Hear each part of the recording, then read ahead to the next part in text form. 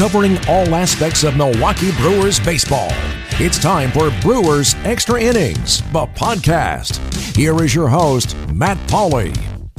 And we welcome you into a special edition of Brewers Extra Innings, the podcast powered by WTMJ Mobile. You may have noticed we are releasing this week's podcast a little bit later than normal. Generally, you can be sure that when you wake up on Monday morning, if you're subscribed to us on iTunes or Stitcher, that it's sitting there on your phone or in your iTunes or whatever it might be that's ready for you come Monday morning. This week, we decided to do something a little bit different for the first time. This is going to sound different than the normal podcast. Everything's going to be back to normal next week, but as Monday is the Major League Baseball trade deadline, we are recording this on Monday afternoon, not that long after the deadline comes and goes, and I'm going to have Adam Rygg from the Brewer Nation and FanRag Sports joining us in just a few moments. And really, the podcast this week is just us discussing the trade deadline. Now, when I decided to do it this way, I got to be honest with you, I thought the Brewers would be a little bit more active at the trade deadline. I thought there would be at least a couple moves to talk about. That's not the case. The only move that the Brewers make is they reacquire Jeremy Jeffress, who almost to the year was traded away from the organization to the Texas Rangers. He did not have the success in Texas like he had in Milwaukee. He left Milwaukee as the closer. He was part of that Jonathan Lucroy deal, and now he is back with the Brewers, trying to get things back together. He had some off-field stuff that went poorly for him last year. He has not been the same pitcher with the Rangers that he was with the Brewers, so he's going to try to get back on track, and he's got a very good support system in Milwaukee as well. In fact, some of his comments have already been that Milwaukee is the place that he needs to be, so he shores up the bullpen, but that's it. No starting pitching, no veteran bats come in. This is the move.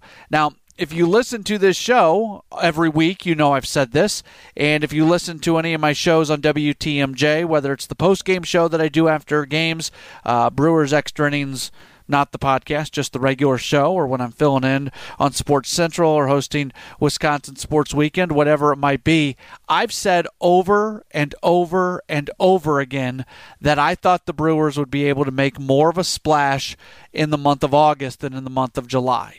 Because you have the ability to go make trades in August for guys who go through waivers or guys who are put on waivers and you claim, and then you can go make a deal with that team after you claiming them.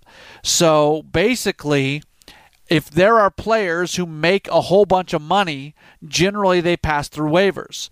If those guys are going to be free agents this upcoming year, the Brewers are in great position to be able to pick up salary because the overall salary is not that much. So, there had been some rumblings and some rumors out there about Curtis Granderson. Granderson, in all likelihood, passes through waivers. So it's not like that's done. Not that the Brewers are going to claim Justin Verlander because that is so much money and it's beyond this year, but you could potentially see Justin Verlander get traded this year before August 31st. If you remember last year, Ryan Braun almost got traded to the Dodgers right before August, and that was a waiver trade deadline. Not right before August 31st is what I mean to say. So Adam Rygg's going to join us in just a moment. Going to take a quick detour because something kind of cool happened when I was hosting Wisconsin Sports Weekend on Sunday afternoon. And for those of you who might not have caught it, if you weren't listening, I wanted to share it with you. We spent the weekend celebrating former Brewers owner, former Commissioner Bud Selig, as he was inducted into the Baseball Hall of Fame. Not only is he responsible for the Brewers coming to Milwaukee, but without Miller Park, the Brewers probably are no longer in Milwaukee. And there was legal and political battles on people wanting or not wanting Miller Park. There was a state senator by the name of George Petak, and he initially essentially had a no vote towards Miller Park. It had to do with a tax that needed to be created to be able to fund the construction of Miller Park. Well, in the 11th hour, he changed his vote from yes to no. He loses his political career over it. They went through a recall election with him, and he lost his seat, and he never served politically again. But he was the decisive vote. It created the tax in Racine County, and with that, they were able to build the ballpark. PTAC has been somewhat quiet about this for all these years since. He obviously has a legacy that goes along with this, but he does not talk that often. Well, I'm doing the show on Sunday, and I'm talking about Bud Selig. Lo and behold, out of nowhere, who calls? The former state senator, George PTAC, which was a complete surprise to me. You might be able to figure out that it was a bit of a surprise as you listen to this audio. But in case you missed it, I thought this was a cool moment. I wanted to share this with you. This is George PTAC calling in to WTMJ Radio on Sunday evening. And the first thing I asked him about was just the decision to go from the no to the yes, and what led to that, and really how he feels about it now, looking back on it and knowing that without him, there might not be Miller Park, and without Miller Park, there's probably not a Milwaukee Brewers. They might be playing in Charlotte right now.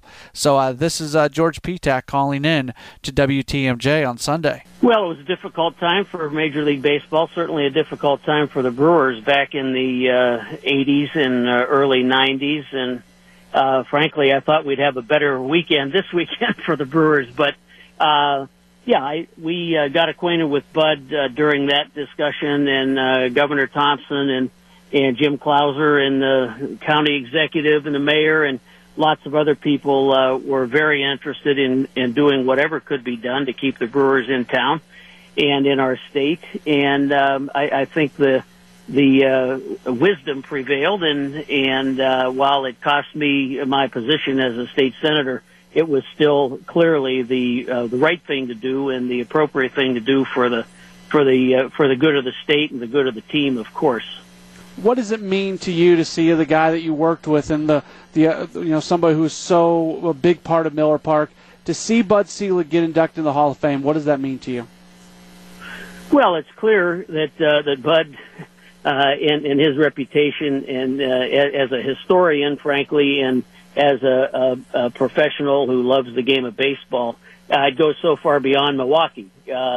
He has made some major innovations in Major League Baseball in terms of interleague play and other things that have happened, putting the Brewers back in the National League and all that means with the big rivalry between the Cubs and the Cardinals and Pirates and others, and so Bud's had a significant impact in Milwaukee, of course, and in Wisconsin, but also in Major League Baseball in general. Look, Milwaukee's a small market to have baseball, and I think if it was today, maybe it would be a hard time getting this team here. It was a little bit different back when he was fighting for it, but what was it about Bud that allowed him to have the thought process that baseball can continue to work in Milwaukee? Well, he could look into the future, I guess I would say, and see what could happen with a small market club. And there are other small market clubs that have made it work around the country. Of course, TV revenues, advertising revenues, going to nearly full-time TV broadcasts of the games has been extremely important. But building a stadium that could attract business support, attract season ticket holders, and the skyboxes, of course, are a big part of the corporate support around southeast Wisconsin and elsewhere around Wisconsin. So the need for the stadium was pretty clear in the 80s and early 90s. We made our decision and went with it in 1995, and the stadium has been there since 2001, and we've seen some great teams. And it's exciting because at this point we're still a lot of baseball to be played in 2017. And as any good fan and any optimist knows, the Brewers are in it, and they're in the race, and they're going to be in the race. And I think Bud saw that, and of course now Mark Attanasio is showing some real confidence and able to support bringing some new talent in, put them on the field, and I think we're going to see a very good season as we progress through 2017. Mr. Petak, thank you so much for calling. Thank you for what you did for Miller Park all those years ago, and thank you for your giving some thoughts on Bud Selig. This was a treat to be able to talk to you tonight. Glad to be able to join you. Thanks again. Take care. An unexpected phone call from George Petak on Sunday. Very cool, and one of those kind of unknown individuals that play a huge role in the history of the franchise. And I appreciated the fact that he was so excited about the way the team is playing now. That's cool for him to for him. I'll be honest with you. So here's even the funniest part about that. Just how caught off guard I was by him calling in. When he called in, he talked. When you call into a radio show, you speak with a call screener. He told the call screener he didn't specifically identify who he was. So it was George from DeForest. So I just went to the phone call. Hey, George in DeForest, you're on WTMJ. At that point, he introduced himself as George Petak, so I had no clue, but that was a fun conversation. But anyways, this is a special edition of Brewers Extra Innings, the podcast powered by WTMJ Mobile. And we come at your way following the trade deadline on Monday afternoon, where the Brewers don't do much. They reacquire Jeremy Jeffress from the Texas Rangers, his third stint now in the Brewers organization, interestingly enough, and this is where he tends to have the most success. But as we do a special edition, I want to welcome in from FanRag Sports, from the Brewer Nation, from all over the place. He is Adam Rygg. We always affectionately refer to him as the executive producer of the program because when we were first getting started up, he really helped me get things going and told me who to talk to, who not to talk to, and things like that. And Adam, let's start right up. And what are your general thoughts on a mostly non-active day from the Brewers, except for the re-arrival of Jeremy Jeffress? Well, I kind of want to sing a modified version of the Puff Daddy classic, Coming Home, right now for Jeremy Jeffress. But I'll get into that a little bit, I guess. The overall thoughts, I'm okay with what happened. They got Swarzak a couple of days ago. Obviously, that counts for this trading deadline. And he's the type of guy who hopefully, he's going to pitch a couple of times now in the Brewer uniform, and hopefully he can continue to have the career year that he's having and help the Brewers win games down the stretch. A 2.5 game deficit, and I'm sure we'll get into that more in a second too, but a 2.5 game deficit to the Cubs is not insurmountable, regardless of if they made stay or over the last couple of weeks. So between that and a guy in Jeremy Jeffress, who, you take a relief pitcher who was very effective here in Milwaukee, put him back in his comfort area, put him back with people that he knows and trusts, and put him back in the spot where he experienced the best success of his career, all for the price of an Indie League ball signing. That's the exact type of low-cost, controllable acquisition that makes sense for the Brewers, just so happens to be a name that we're familiar with. So overall, adding 2 relief pitchers, everybody, every fan, every analyst, biggest point of contention this season has been with the bullpen. At least consistent point of contention. The starting rotation's kind of come and gone. Obviously, Junior Garrett's been demoted at this point, and Louis Peralta couldn't stick in the rotation from April, things like that. But overall, everybody says, this bullpen. So they went out and they got 2 cheap bullpen pieces, both of whom have the chance to be good, and Swarzak has performed well already this season. So, overall, from the trade deadline standpoint, I'm okay with what they did, and I understand it as part of the bigger plan. We'll probably know for sure once the Brewers take a tight lead into a 7th inning of a game where the starting pitcher isn't in anymore. But would you guess that it would go Jeffress in the 7th, Swarzak in the 8th, and Knebel in the 9th if everybody's available and you're in your most preferred situation? I would think that's probably how it would line up tomorrow, for example, if everybody's there and rested. You have to realize that Jeremy Jeffress has struggled this season. Not completely, not in all facets, but he has struggled this season. His ERA is up around 5 so far with the Texas Rangers. he comes back to the National League where he's been more comfortable, like we said before. But overall, I think Jeffress does have a little bit to prove before he can just be handed the ball in pressure situations and be 100% counted on and have everybody be comfortable with him. Obviously, Council knows him. Obviously, most of the people that matter around here know him and know how to work with him, and hopefully can, get him settled back into where he was last season before that trade. But at the end of the day, I do eventually think that for right now, Jeffress in the 7th makes the most sense. Swarzak has had more success, more recent immediate success this season. So it makes more. It seems to me that him in the 8th is the way to go for, at least for now. Adam McCalvey tweeted out a little while ago where he compared the four-seam fastball from last year to this year. And last year it averaged out at 96.2 with a max of 98.9. This year it's averaging at 94.7, so about a mile and a half of difference there. Max 97, so pretty much a 2-mile difference there. And then when you start to break down the numbers a bit on Jeffress, obviously remember what he did last year with the Brewers where he was the closer and had a 2.22 ERA.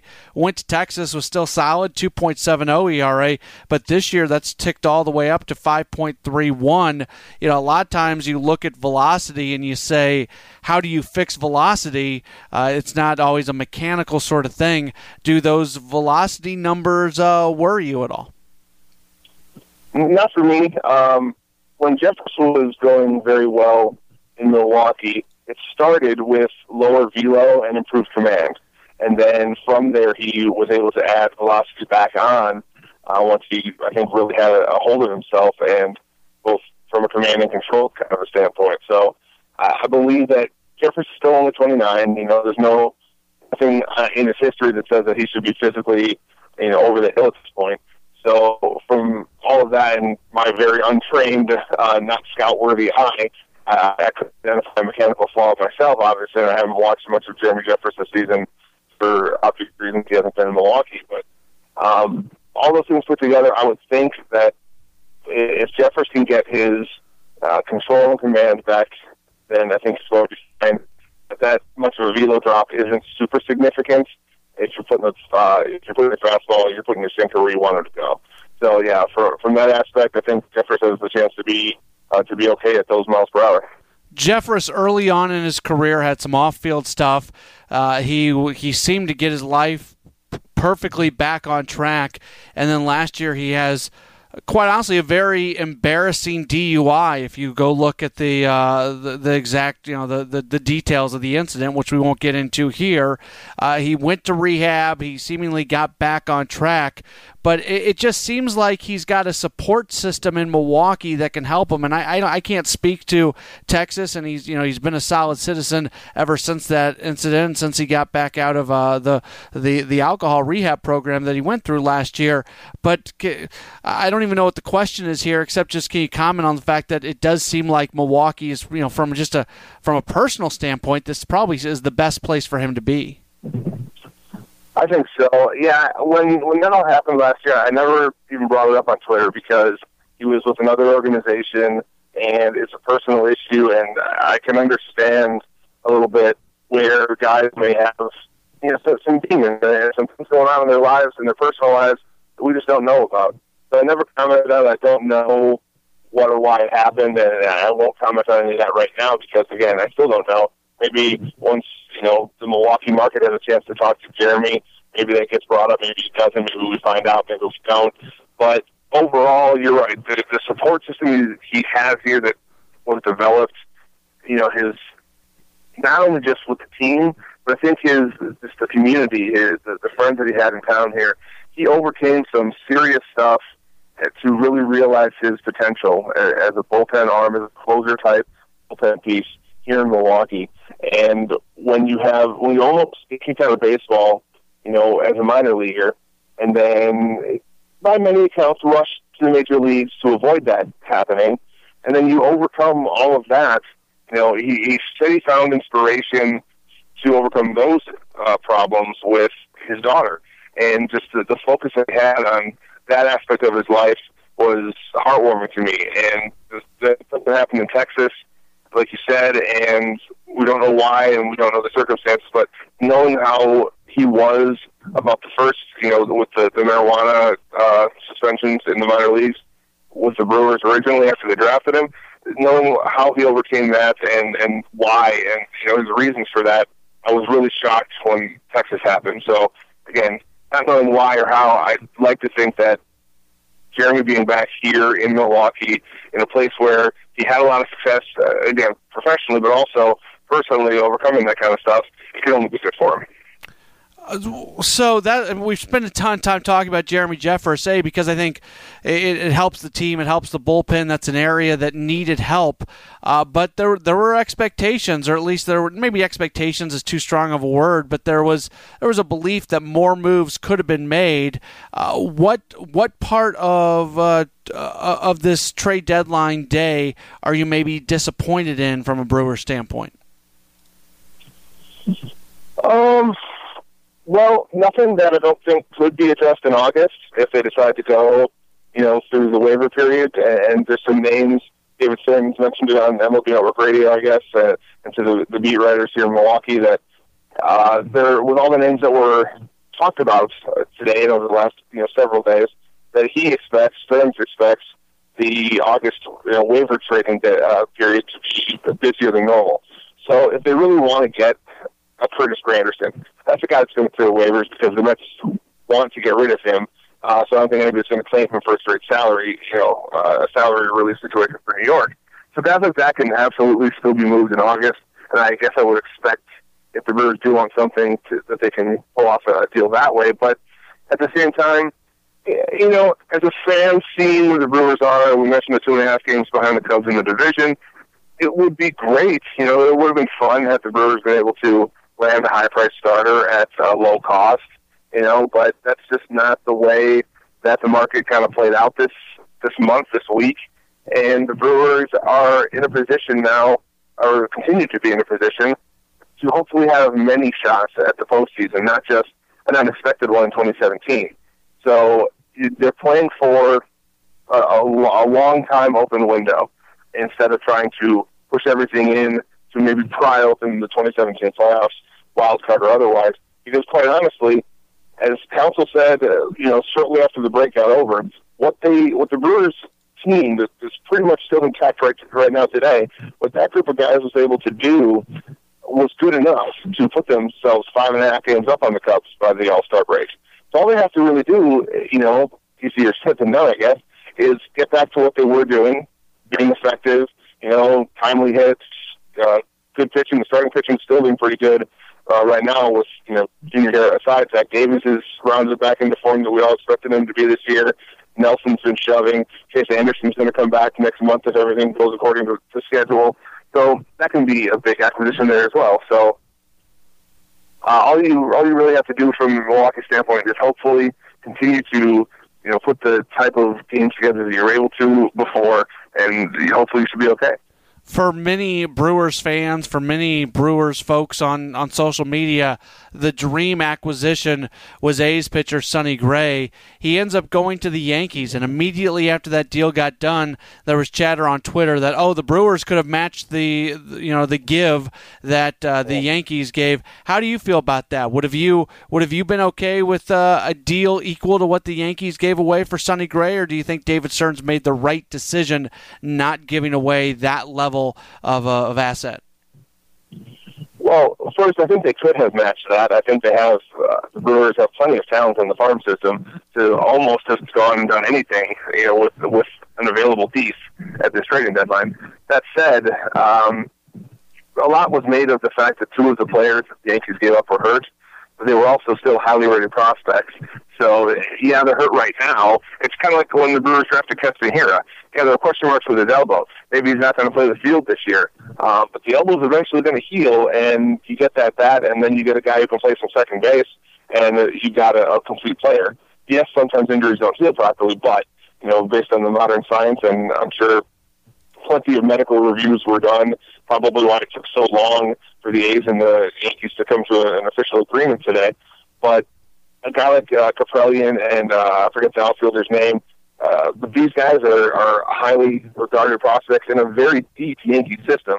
It's not like you're picking the number 4 and number 10 out of the Angels system where they don't have anybody. This is a very deep Yankees farm system. So what the Brewers would have had to give up to match something like that, I don't think that I would have been okay with.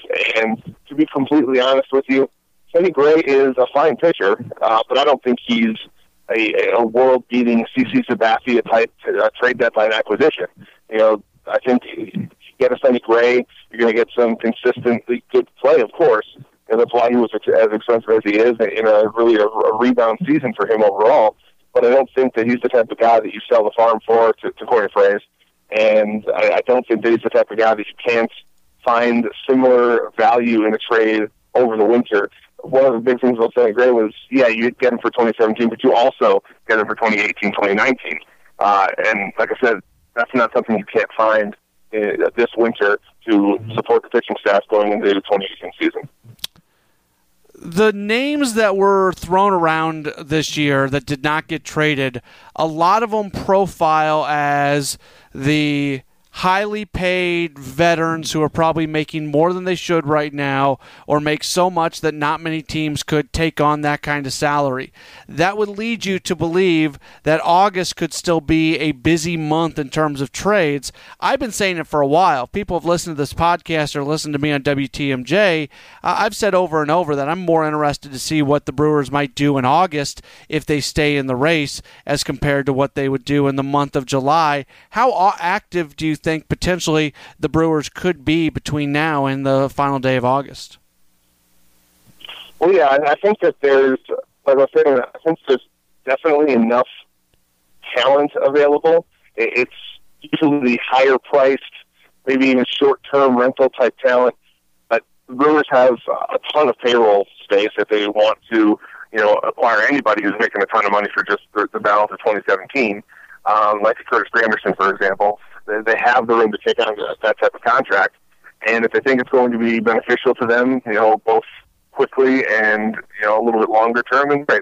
That said, my favorite August acquisition story has always been Alex Rios, because he was thought to be making a ton of money when he was with the Toronto Blue Jays, and they were kind of trapped underneath his contract.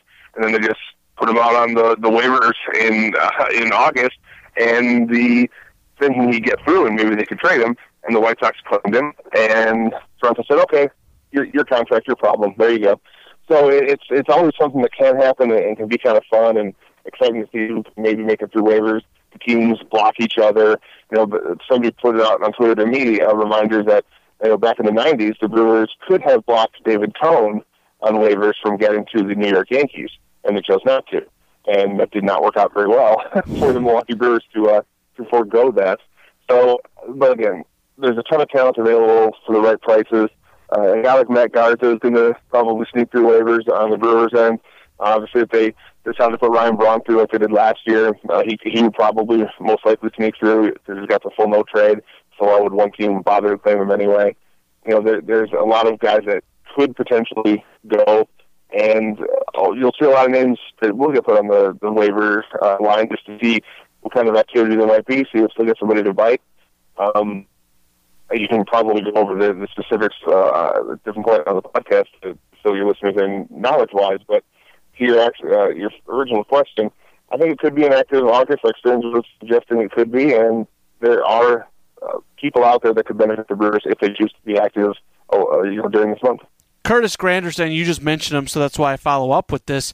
That rumor seemingly did not go away. When I first heard the idea of Curtis Granderson on the team, I didn't like it, but I kind of convinced myself that it could be a good thing if you consider him kind of the 25th man on the roster, bring him in as a fourth outfielder, but a guy that can give you some starts in center field, certainly a guy who can come up with some big hits, has some pop, and gives you get Curtis Granderson walking through that door and you're in the middle of a pennant chase, that can lift a team a little bit as well.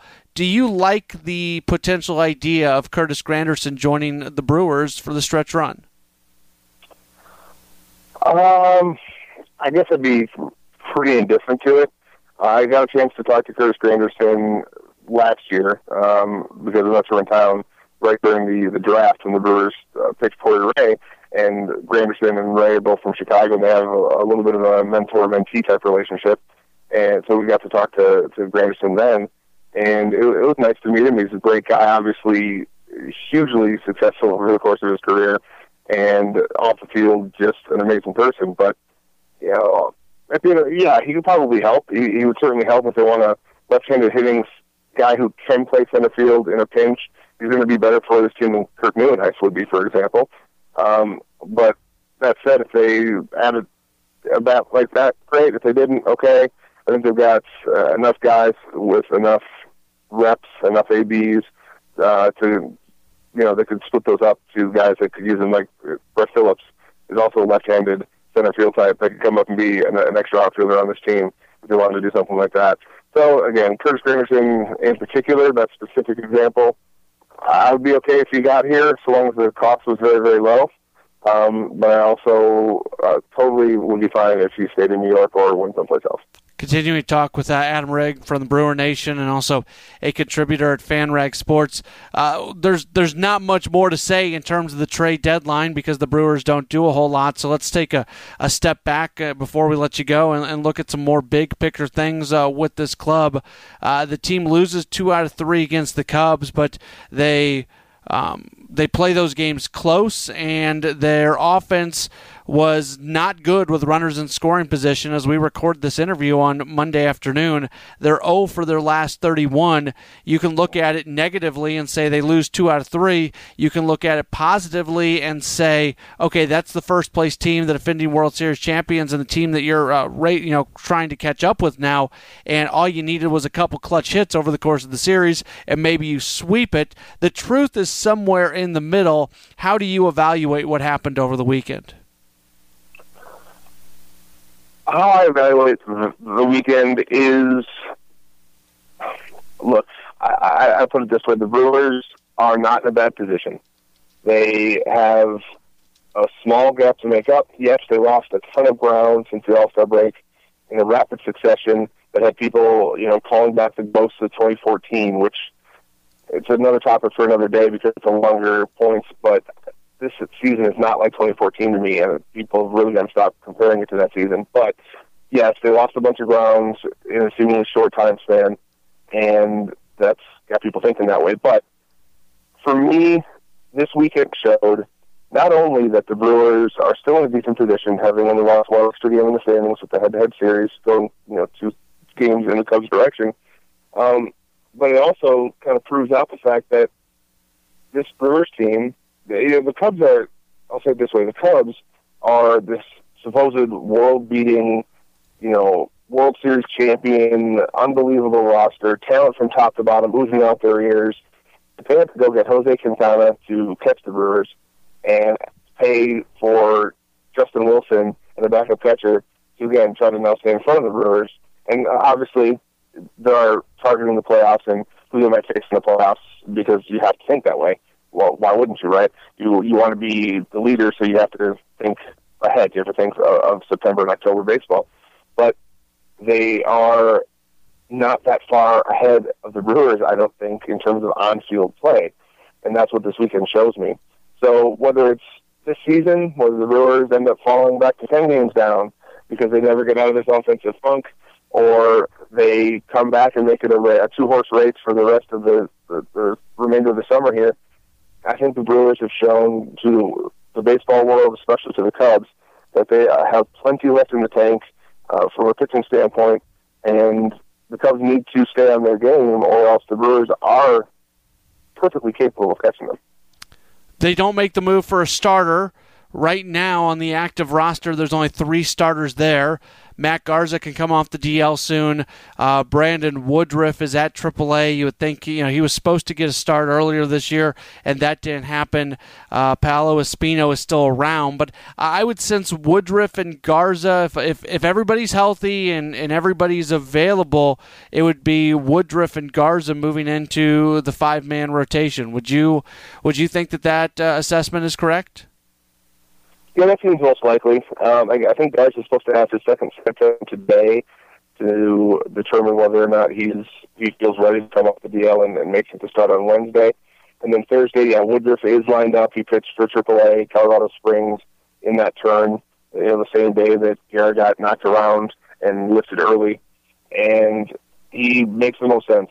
You mentioned it in St. Louis, he had that opportunity taken away by a tight hamstring.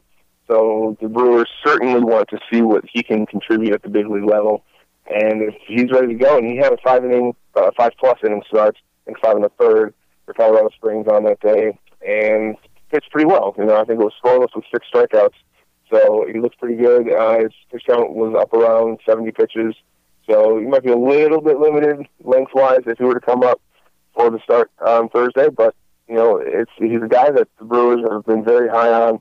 He not came out of nowhere over the last calendar year or so, but he's really elevated his profile and done a great job at putting himself in a position to take this opportunity and hopefully have success. And he would still make his debut against the Cardinals. Yes, he would. Wouldn't that be something? Adam Rygg joining us. A couple more questions for him before we let him go on this special edition of Brewers Extra Innings, the podcast powered by WTMJ Mobile. You mentioned Junior Guerra. He got pulled after 3 innings the other day. He had not given up a run, but he worked out of trouble. He threw more balls than he did strikes in his day. He hasn't looked right for most of there's been flashes, but there hasn't been much more than flashes. He's going to go down to AAA. They're going to try to get him that confidence. It was when he came up from AAA last year that obviously he came out of nowhere and was very good. But what hope do you have for Junior Guerra at some point returning to the rotation and looking somewhat like the guy he was last year that resulted in him being the opening day starter this year? Well, I think there's always hope. In Guerra's case, he really came out of nowhere, like you said, in that not only did people not really expect that level of performance once you got to the big leagues, but he, as you know very well, Matt, he wasn't pitching all that great in Colorado Springs when he got the call-up in the first place. It was more of a, gosh, we need somebody, and, well, Guerra's available, kind of a move in my mind anyway, when he was originally called on last year. So I think there's hope. I think he's had mechanical issues. I think maybe hasn't been fully confident in his calf muscle. They strained on opening day, of course. That cost him the month plus, really, out of the rotation. So if he can feel physically good and trust his body again, maybe he can get back to what he was able to do and find success. If a guy with Guerra's pitching profiles, I've always been told, and again, I'm no scout, but I've always been told that if a guy with a splitter and a lot of sink, if he drops his arm, like was highlighted by Kyle and the guys at Brew Ball, they did a nice little thing on it, and it's definitely, I'm sure, something the Brewers noticed. But if you get a guy with a lot of sink and a lot of downward movement and drops, and his pitches are going to flatten out a little bit, and that's, I think, some of what was happening to Guerra, is that he was just, the balls were staying up and not doing what they were supposed to do, and he was getting hit around a little bit.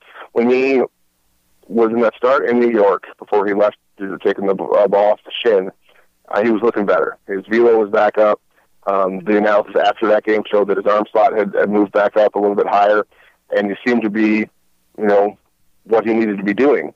And then he got the injury, and I haven't looked at, release point since then, when he finally came back after the All-Star break or whatnot.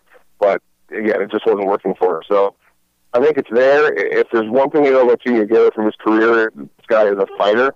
And if there's a way to figure out how to be successful, Junior Guerra is the type of guy that's going to be able to figure it out, because he's had to do that. He's had to reinvent himself at every stop along the way, eventually picking up the splitter from Gene Machi in Venezuelan Winter League ball and honing it over a number of years to become, to have the type of season he did in 2016. So, yeah, if there's a guy that's going to be able to figure it out, I'm banking on Junior Guerra. That said, there's only so much time. It's kind of the rest of this season, I think, for Guerra, because based on what the Brewers have, for next year and who they have lined up to probably be in the rotation, the big league rotation from opening day, Guerra's going to have to show quite a bit, I think, over the next 2 months if he's going to be under consideration for one of those spots.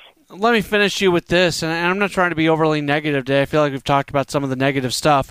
But I've been someone that has been expecting Jonathan VR to kind of find it, and maybe not be the exact guy that he was last year, but be a productive player. I'm starting to back off that. I'm seeing very little from a guy right now that is actually helping the team win. And I don't know if it's Eric Sogard. He has not looked great since coming back from the injury. I liked it the day that Hernan Perez started at second. That was one of the days that Braun was batting second in the lineup and Domingo Santana was leading off. But Jonathan Villar, is this a guy that you think at any point this year is going to be able to help this team win games? Man, I certainly hope so. I really like Villar as a person. Not that matters on the field.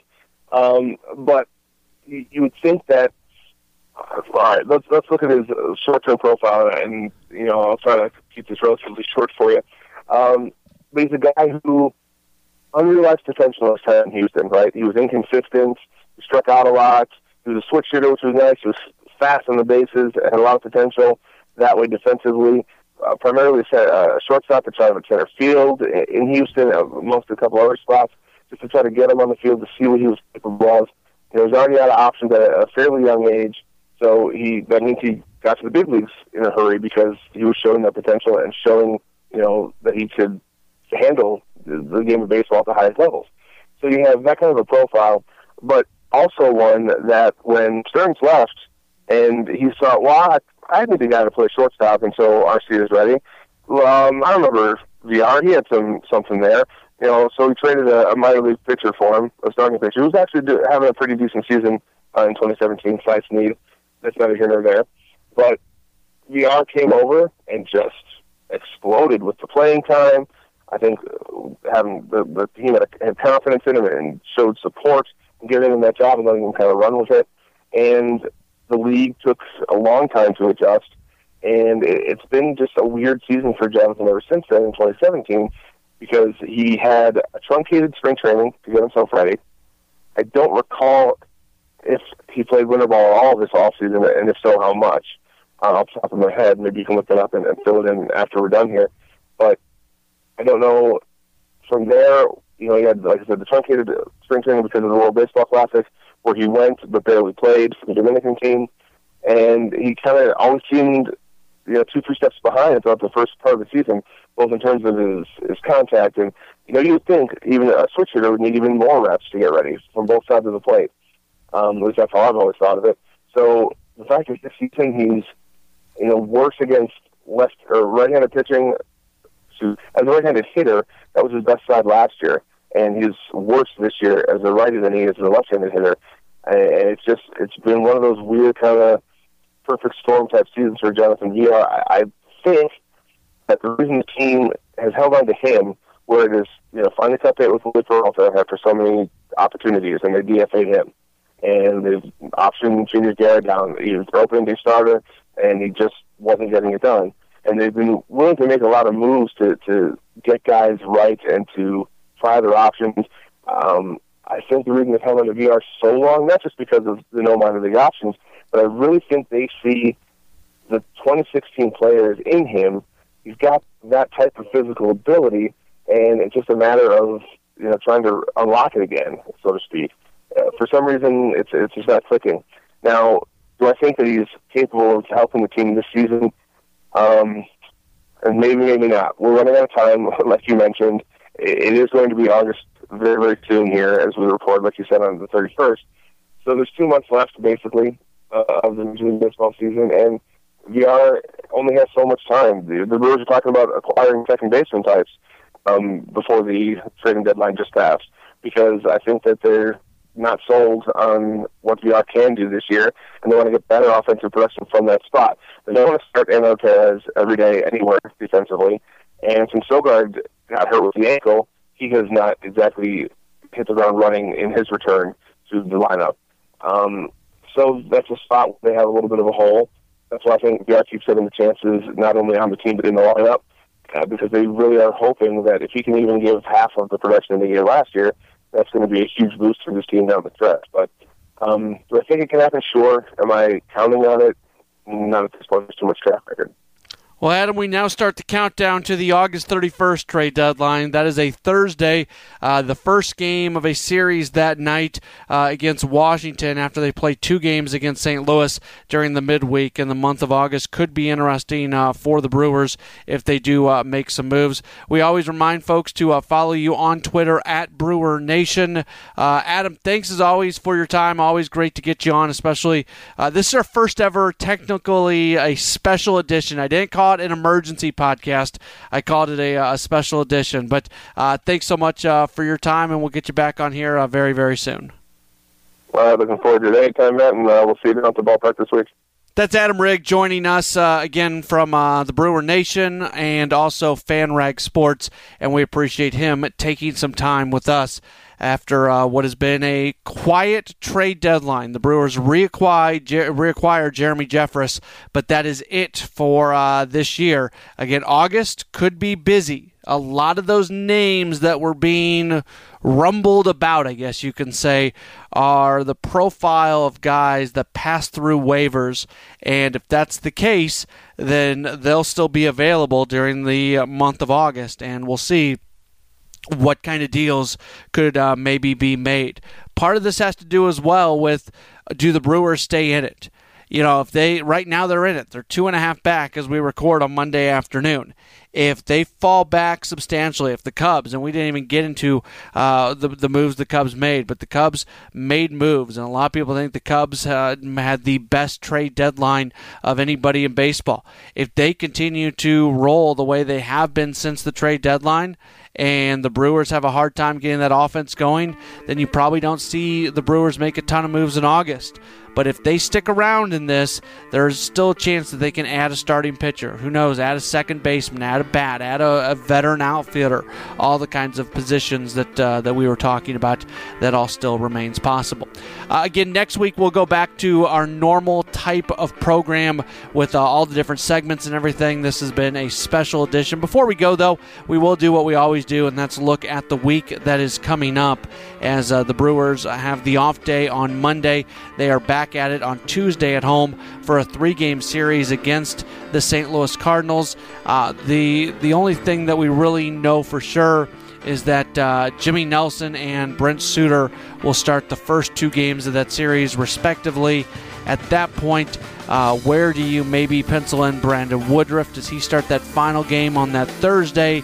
Is Matt Garza back for that Saturday game when they go to Tampa Bay for the weekend?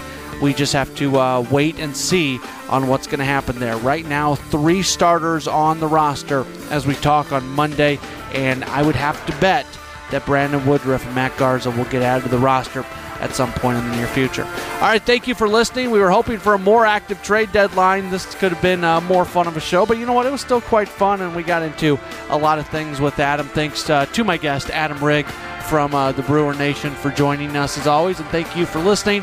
We'll talk to you again next week for another edition of Brewers Extra Innings, the podcast powered by WTMJ Mobile. Thanks for listening to Brewers Extra Innings, the podcast. Matt will be back next week with another episode. For all the latest Brewers news, keep listening to Home of the Brewers. News Radio 620 WTMJ.